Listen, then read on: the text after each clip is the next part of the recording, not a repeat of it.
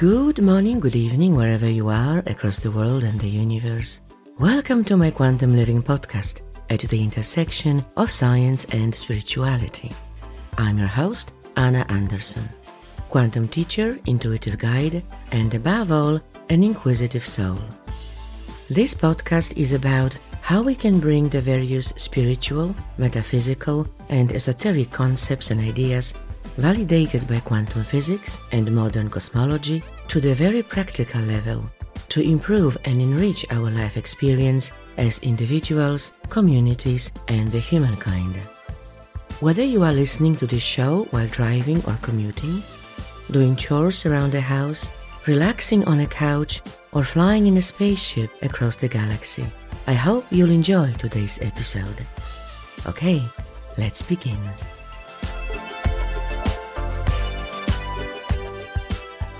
Hello and welcome back to Quantum Living and to my new mini-series Quantum Chat, where in each episode, together with my special and returning guest Maren Muta, we will focus on just one topic, one burning question, one quantum mystery that probably everyone has a view on, but no real answer, as we can only speculate and guess, which is fun. Hello, Maren. It's so good to have you back on my show again, and thank you for joining me in this special series of Quantum Chat. Thanks for having me, Anna. And I'm really enjoying these questions.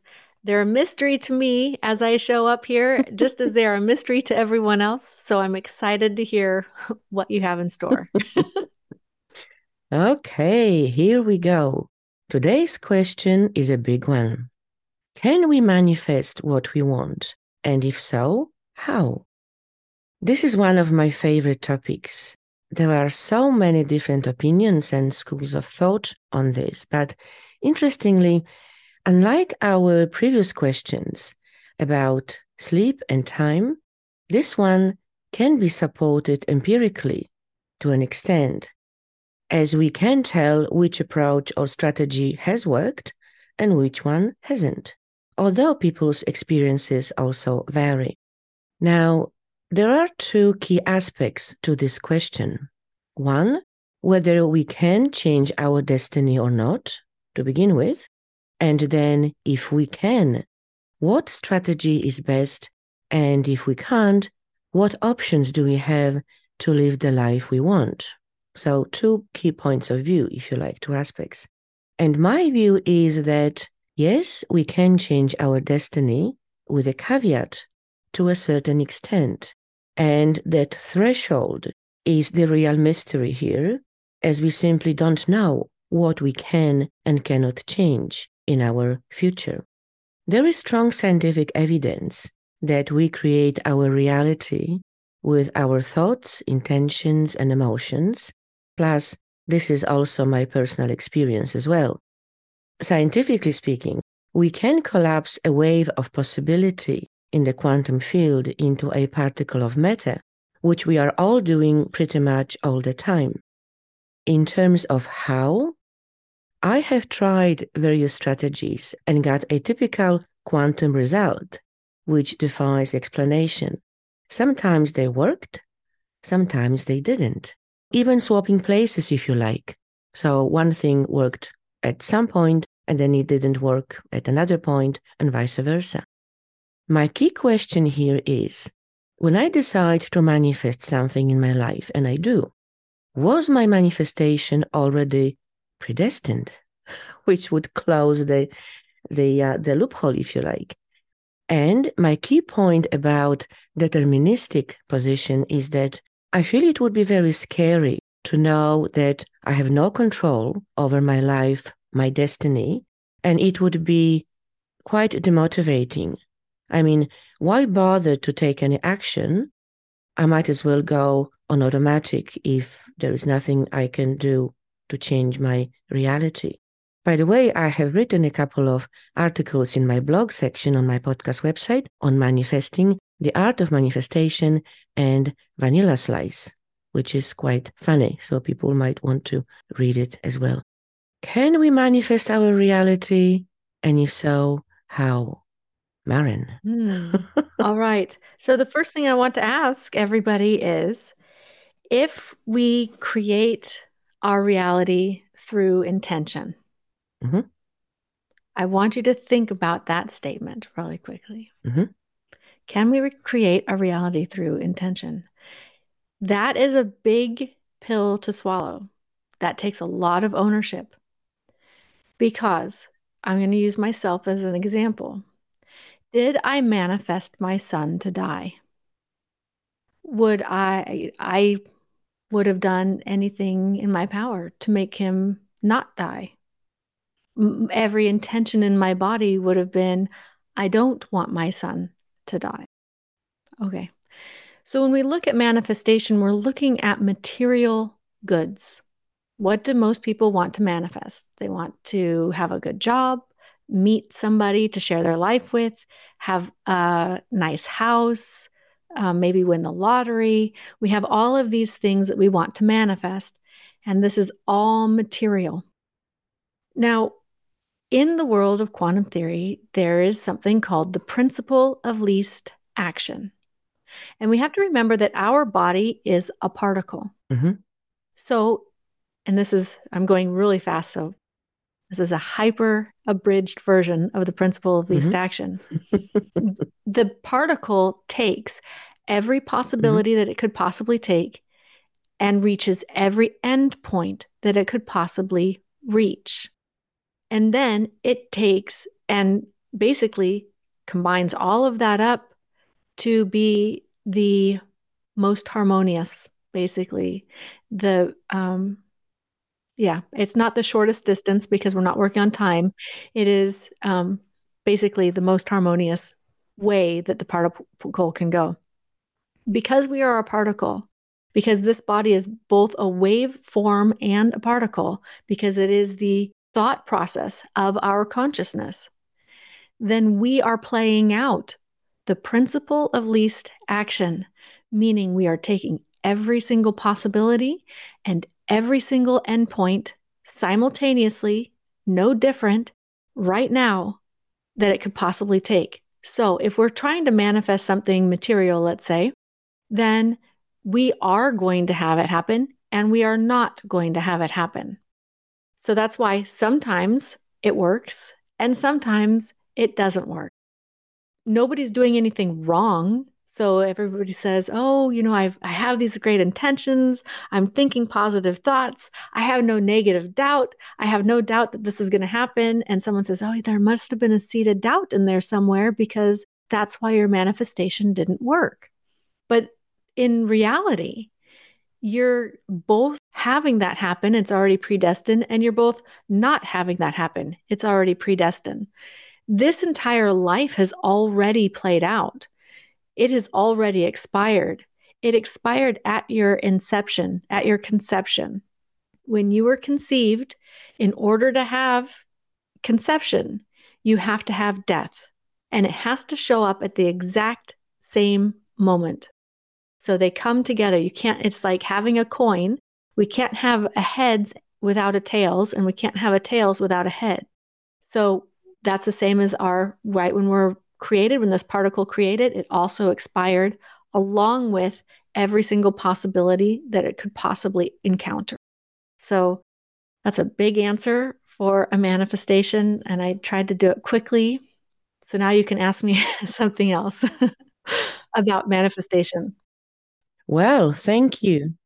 Yes, and I have one extra question, and just to say that I am now putting this topic on our list for other episodes, and the topic is that multi-experience of reality that you and I have spoken about on our full episodes as well, with your example of a coin which has two sides to it, and the notion of us experiencing every possible outcome, if you like, at the same time.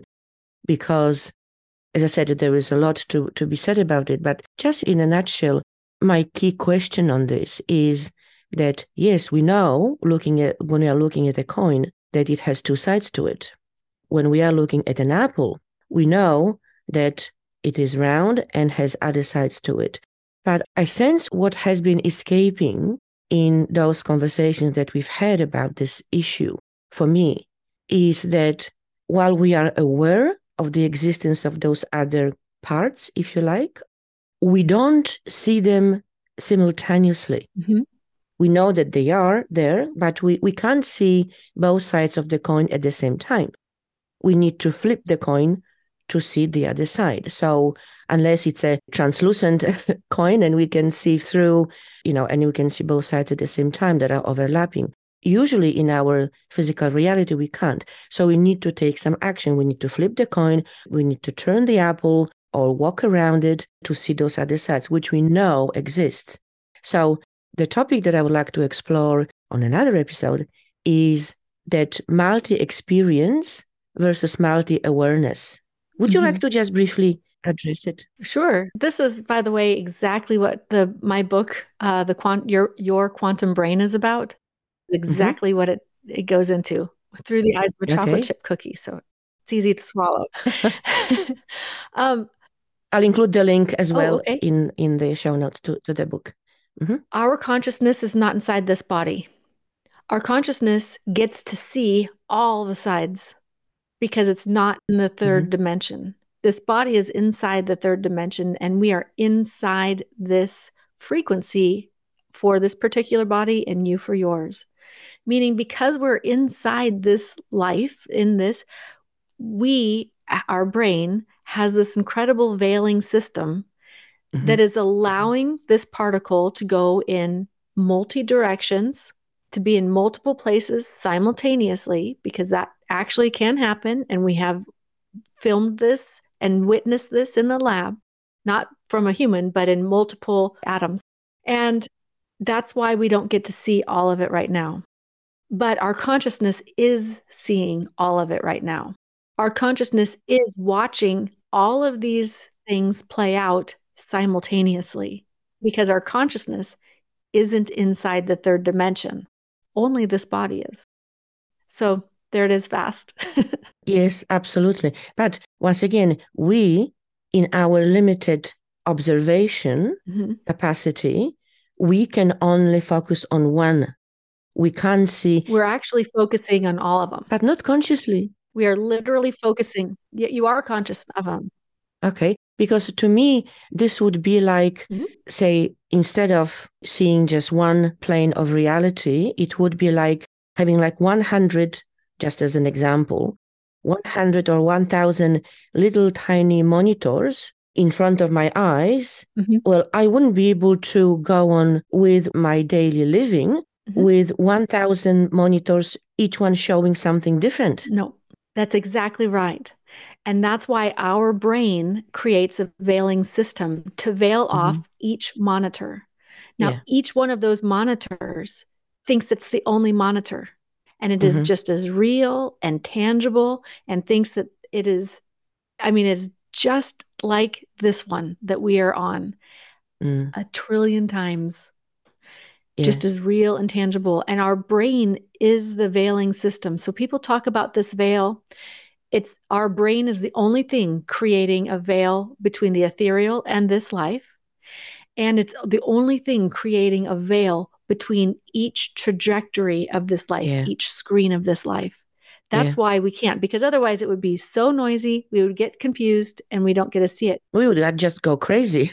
But it's incredibly important for this life to experience both sides of every choice, both sides of every experience, because it makes the life whole, total, and complete. Lovely. On the list for another episode, because this is a very important and huge topic. So there you go.